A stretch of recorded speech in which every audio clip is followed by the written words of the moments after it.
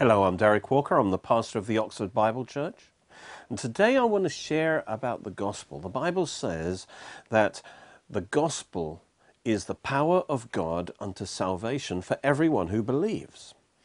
But what does it mean to believe? What is this faith that saves? We call it saving faith. And I want to discuss a controversy that is there in the body of Christ, which we would call lordship salvation. And the question is, and the issue at hand is, what does it require on our part to be saved? Now, the Bible's very clear that we're not saved by our works. Ephesians tells us that it's by grace, that's by the operation of God's power, that we are saved through faith. In other words, we receive it through our faith. Faith is our hand that receives the grace of God. For by grace are you saved through faith, and that not of yourselves, it is the gift of God, not of works, lest any man should boast. And so we could say that we are saved by Christ alone, by grace alone, through faith alone, not of our works. And so what is simply required from us is faith. And so we want to discuss what that means. What is this faith that receives God's salvation? And the controversy is simply this. There is, on one side of the camp, some would say that faith is simply receiving God's free gift of salvation. It's receiving Jesus as Savior. The issue of his lordship, the issue of submitting to his authority, is a separate issue. Because if God requires a person to submit to Christ's authority as a condition of salvation, then it's not really a free gift. That's what they would say. And so to protect salvation by grace alone, it's entirely a free gift that we receive. And so if that were true, then it's possible to receive Jesus as your Savior, but not necessarily to receive him as your Lord. That perhaps is a decision you make later. On the other side of the issue is those who would believe in what is called lordship salvation. They would say that it's actually impossible to be saved. You don't have a saving faith unless, as well as receiving Jesus as your Savior, you also receive him as your Lord. In other words, there must be a submission to his authority. That is actually part and parcel of what a saving faith is. They would say, of course, that we're not talking about doing works. That isn't required for salvation. They would say, of course, that if we have submitted to Christ's authority, then when we trust in Christ and submit to Christ, then of course our life will change. Because we're changing the foundational principle of our life, then that saving faith will result in good works. In theory, I suppose, on the other side of the issue, if you just receive Jesus as Savior, then although, of course, it would be very ungrateful of you, but in theory, you could carry on living the same life that you always lived, as before, and just take God's free gift, but don't respond in any way. Somebody, again, on the lordship salvation side would say, no, that is not real salvation at all. They have not received Jesus as their Lord. They do not have a saving faith, and the fact that their life hasn't changed at all only proves that they don't have a saving faith. And so this is a very important issue. What does it mean to have a saving faith? Can you believe in Jesus as Savior separate from believing him as Lord? That's the issue that we want to look at. And really it goes down to the definition of faith. Some people on the one side would say, look, all faith is believing that Jesus is God. The very facts of the gospel. Believing that Christ is God, that he became a man, that he died for our sins, that he rose from the dead, And I believe in that. I accept that as true. I'm fully persuaded that that is true, and they would consider that to be saving faith. I have to say I disagree with that, because even the devil believes. The demons believe that. That is intellectual assent. That is only one component of faith. I would describe faith by the metonym of CAT, K-A-T. Number one, you need knowledge. Yes, you need to know who Christ is. He's the God-man. You need to know he died on the cross for your sins. And he rose from the dead on the third day. You need to have that knowledge. But that knowledge by itself does not save you. Because faith is more than just believing in facts. It's actually trusting in a person. It's commitment to a person, and his name is Jesus Christ. The A in CAT is assent or approval. This is more the emotional area. So faith involves your whole being. Your mind, you've got to know the facts of the gospel, but also you embrace them in your emotions. You accept them. You approve of them. That's the A. You want to receive what God has for you. You are God positive in your emotions. That's the A. And then the next one is T, and that's the key. T stands for trust. And saving faith includes trust. When, in fact, the Greek word pistis, when it talks about believe in Christ, you know, in our English language, we can think that believe simply means believe that he existed, or even that he's the Son of God. But the Greek word includes the idea of trust. Saving faith involves trust. That means your will is involved. You are putting your trust in a person. You're trusting in Christ for your salvation, for your forgiveness, for your eternal life. And I would also add, and just to develop that idea of trust, I would also add the idea of S, CATS, because S stands for submission or surrender. Yes, if you are accepting Jesus Christ, the fact of the matter is he is Lord, he is God. And to receive Christ, you necessarily have to bow your will to him. You have to submit to him. You have to surrender to him as your Lord. Or you truly have not received Christ as he is. He is Lord. He is God. And so a saving faith is to trust and to surrender to his authority. You have to see Christ as he is, not just as Savior, but also as Lord. And you have to receive him as that. And that's what I want to show. I want to tell a story to understand why it has to be this way. Imagine that there was a kingdom and a very wonderful king, and he had his son, and it was a wonderful, prosperous kingdom. Everything was at peace, but a rebellion grew up around someone who wanted to be king instead. And he managed to persuade many people to follow him. And there was this terrible rebellion and terrible warfare going on. And this king was a good king, and he wanted to, and he was a strong king, and he had the power to destroy these rebels. But he didn't want to destroy them. He wanted to save as many of them as possible. And so he decided to send out some good news throughout the realm. And he said, if you will surrender, if you will come to me and come to my palace and accept me as your king, I will forgive your rebellion. I'll forgive your past. I'll give you a brand new start. You can be citizens of my kingdom again. And the good news goes out to all the realm. And many reject the king's idea. They don't even believe that he's telling the truth. And they want to stay in their rebellion. They want to do it their way rather than the king's way. But many also hear the good news. They realize that being rebels isn't working for them, that things could be so much better. And so they believe that invitation, that good news, and they come to the king, and they come into his presence and say, I want to receive.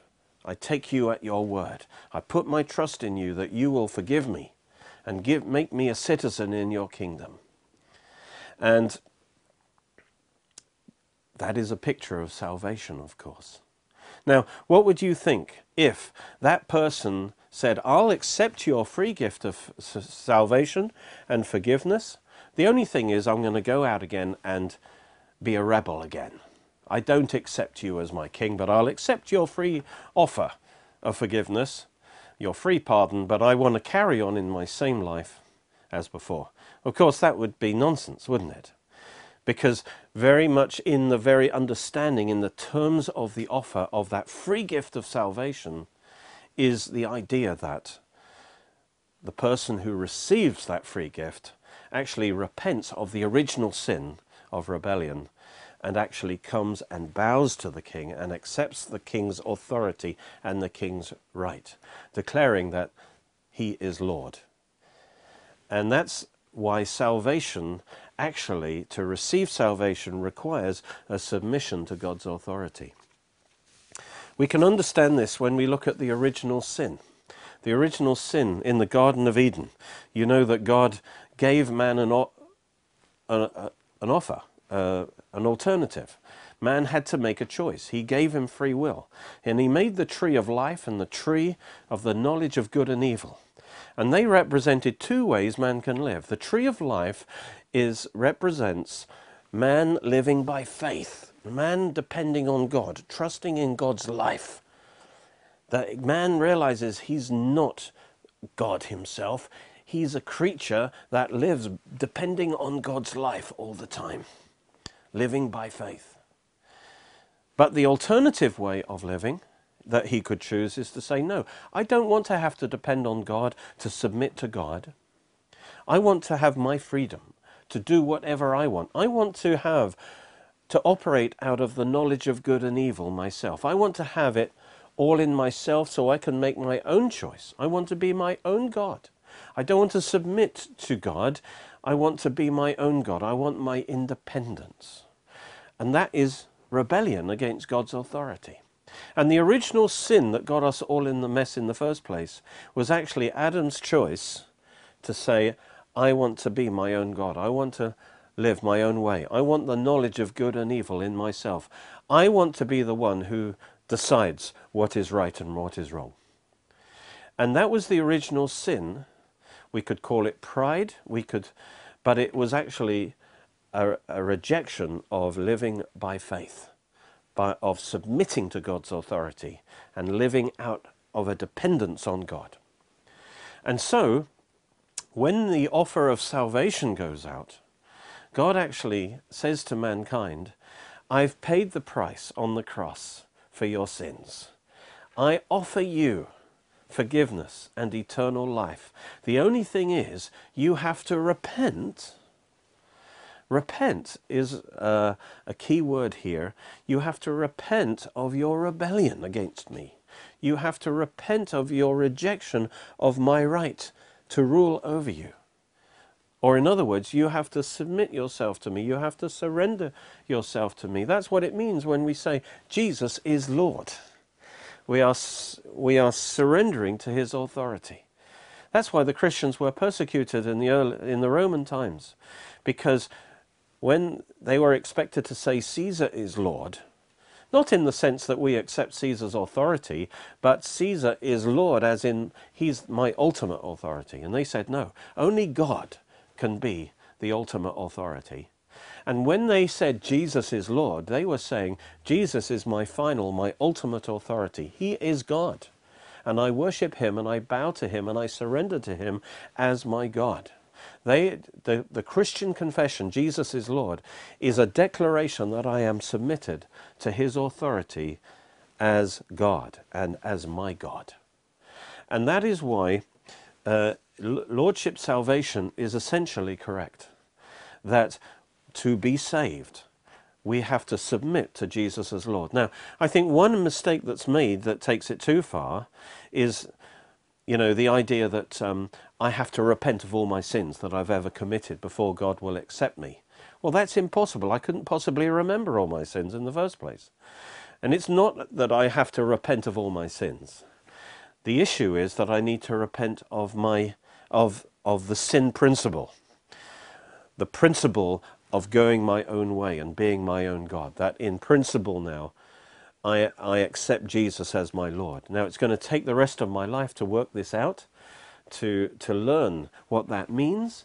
But in principle, I accept Jesus as Lord. To become a citizen of the kingdom of heaven, I have to accept the King. And it may take me a bit of time to kind of learn what it means to live in the kingdom of God.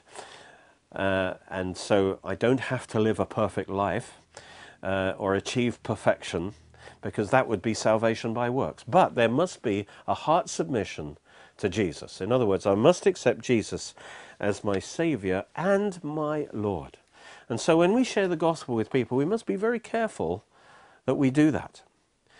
This explains, you see, why in the gospel offers in the Bible, sometimes it says you just have to believe in Christ. Believe in Jesus. He who believes in me has eternal life. Sometimes it uses the word repent. Repent, and then you'll be saved. And then sometimes it says repent and believe. So which is it? The only way we can reconcile all these scriptures is that these are the two sides of the same coin. Not two separate conditions, but two sides of the same condition. In other words, to believe also involves a repentance. In other words, if I put my trust in Christ and surrender to him and his lordship, then at the same time, of course, I am repenting from saying I am the Lord of my own life. I'm the boss of my own life. And so a saving faith involves a repentance. Not that you've repented of all the sins you've ever committed, which is psychologically impossible, but that you are repenting of that sin principle. And then by God's grace, you learn to overcome sin in your life. And so that's our basic idea here, that yes, indeed, it says that we are to receive Christ as Saviour and Lord. The gospel call to faith presupposes that sinners must repent of their sin, of their rejection of his lordship, and they must receive him as Saviour. Both are necessary, both go together. We receive him as Saviour, but we also receive him as Lord. A sinner who tries to accept salvation and forgiveness, because that's a good deal, but without yielding to his lordship in any way, has not really received salvation. True faith involves a surrender to God. And that's so important to understand. A wonderful picture of salvation is Thomas. In John 20:26 it says, after 8 days his disciples were again inside and Thomas with them. Jesus came, the doors being shut, and stood in the midst and said, peace to you. And then he said to Thomas, reach your finger here and look at my hands. Reach your hand here and put it in my side. Don't be unbelieving, but believing. Thomas answered and said to him, my Lord and my God. Now see his response there, my Lord and my God. First of all, he realizes that Jesus is God. Now, if Jesus was not really God, then Jesus should have rebuked Thomas right then and say, oh, you should only worship God. But Jesus accepted his worship, my God. But notice he said, my Lord. Thomas didn't just say, you are Lord, but you are my Lord. In other words, I submit to your authority. And then Jesus says, because of you are an example of faith, of saving faith, he says. Jesus said to him, Thomas, because you've seen me, you've believed. Blessed are those who've not seen me and yet have believed. And that word blessed means salvation. You're saved because you have believed in me. So the belief involves a submission of lordship. And this is confirmed in the next verses. It says, truly Jesus did many other signs in the presence of his disciples, which are not written in this book, but these were written, that you may believe that Jesus is the Christ, the Son of God, and that believing you may have life in his name. Notice it says that believing that Jesus is the Christ, the Son of God, is a belief in his person, that he is God. And whenever Jesus claimed to be Son of God, the Jewish leaders tried to stone him for blasphemy because they understood he was claiming equality with God. But notice it says, through believing you may have life in his name. It says that the signs in the gospel were written that you might have saving faith. And through believing you receive the life, you receive salvation. And Thomas is given as an example of saving faith, the kind of faith that causes you to say, my Lord and my God. Saving faith that receives eternal life, therefore, involves a submission to the lordship of Christ. Romans 10 agrees. It says, this is the word of faith that we preach, that if you confess with your mouth the Lord Jesus, or in other words, that Jesus is Lord. In other words, you have a saving faith. The evidence of that is that in your heart and in your mouth you confess Jesus as Lord. And believe in your heart that God raised him from the dead, you will be saved. So you've got to believe that Jesus died for your sins, he rose from the dead, that he's Lord, and that you've confessed him as your Lord. Then you'll be saved. For with the heart man believes unto righteousness, with the mouth confession is made unto salvation.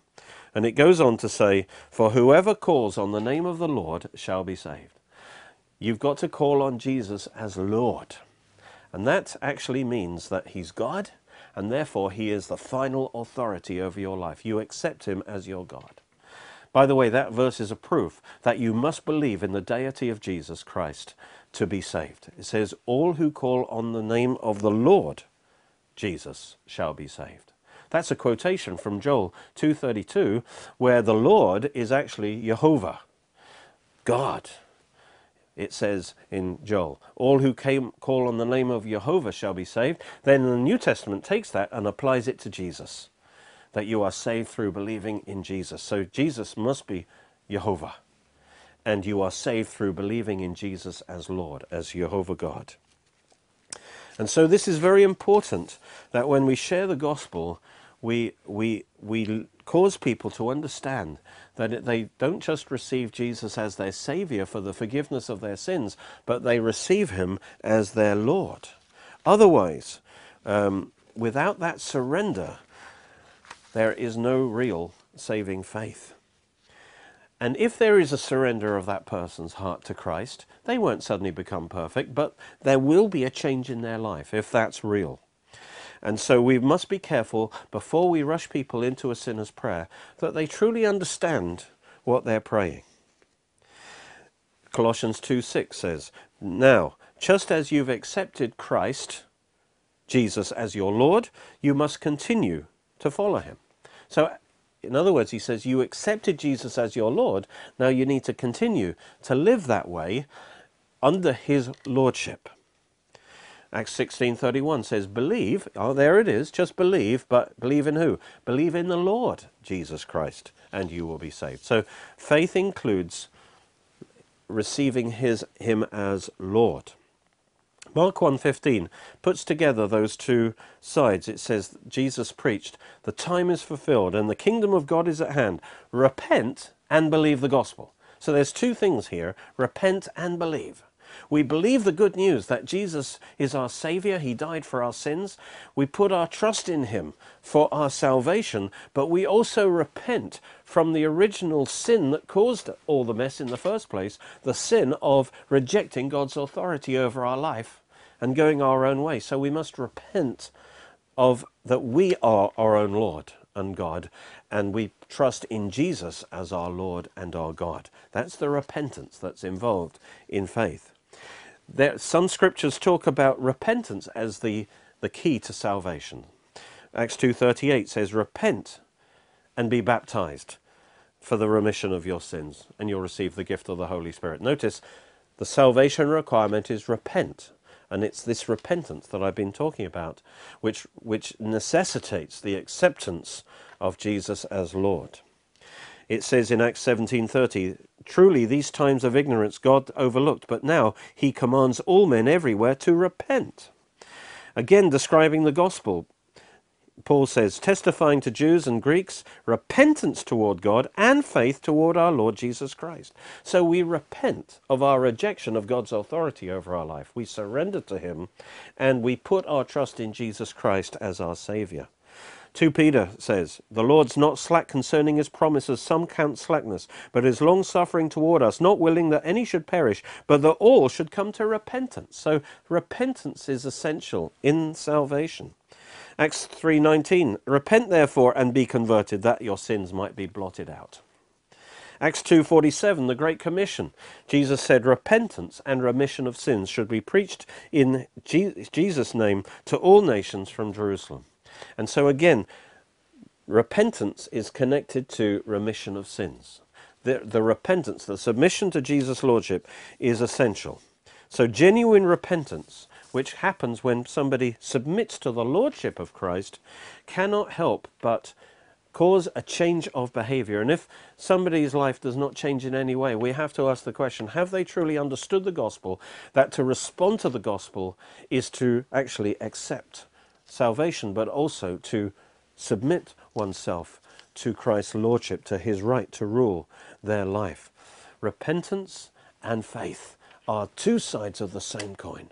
Have you accepted Jesus as your Saviour? And have you surrendered yourself to him as your Lord? Jesus said, "If you continue in my word, then you're my disciples indeed, and you'll know the truth, and the truth will set you free." And our vision is to spread the in-depth teaching of the Word of God to the ends of the earth. But we need your help. If you can partner with us or pray for us, contribute to us, it will make all the difference to make this possible. And on our website, oxfordbiblechurch.co.uk, you can find a way you can help us financially, and we would be so grateful. It's so important to have a strong foundation of faith established in your heart that Jesus didn't just die for your sins, but your sicknesses, that healing is in the atonement. And in this series of 8 messages, this audio series, your faith will be built strongly in the atonement of Christ. This is where I deal with it in the greatest depth. Thank you for watching. You can watch more of our teachings on our Oxford Bible Church Roku channel and Derek Walker YouTube channel. You're most welcome to join us at our church services, which are every Sunday at 11 AM and 6 PM at Cheney School, Headington, Oxford, OX3 7QH. You can order CDs, DVDs, books and other great products from our online shop at www.oxfordbiblechurch.co.uk or by calling 01865 515 086.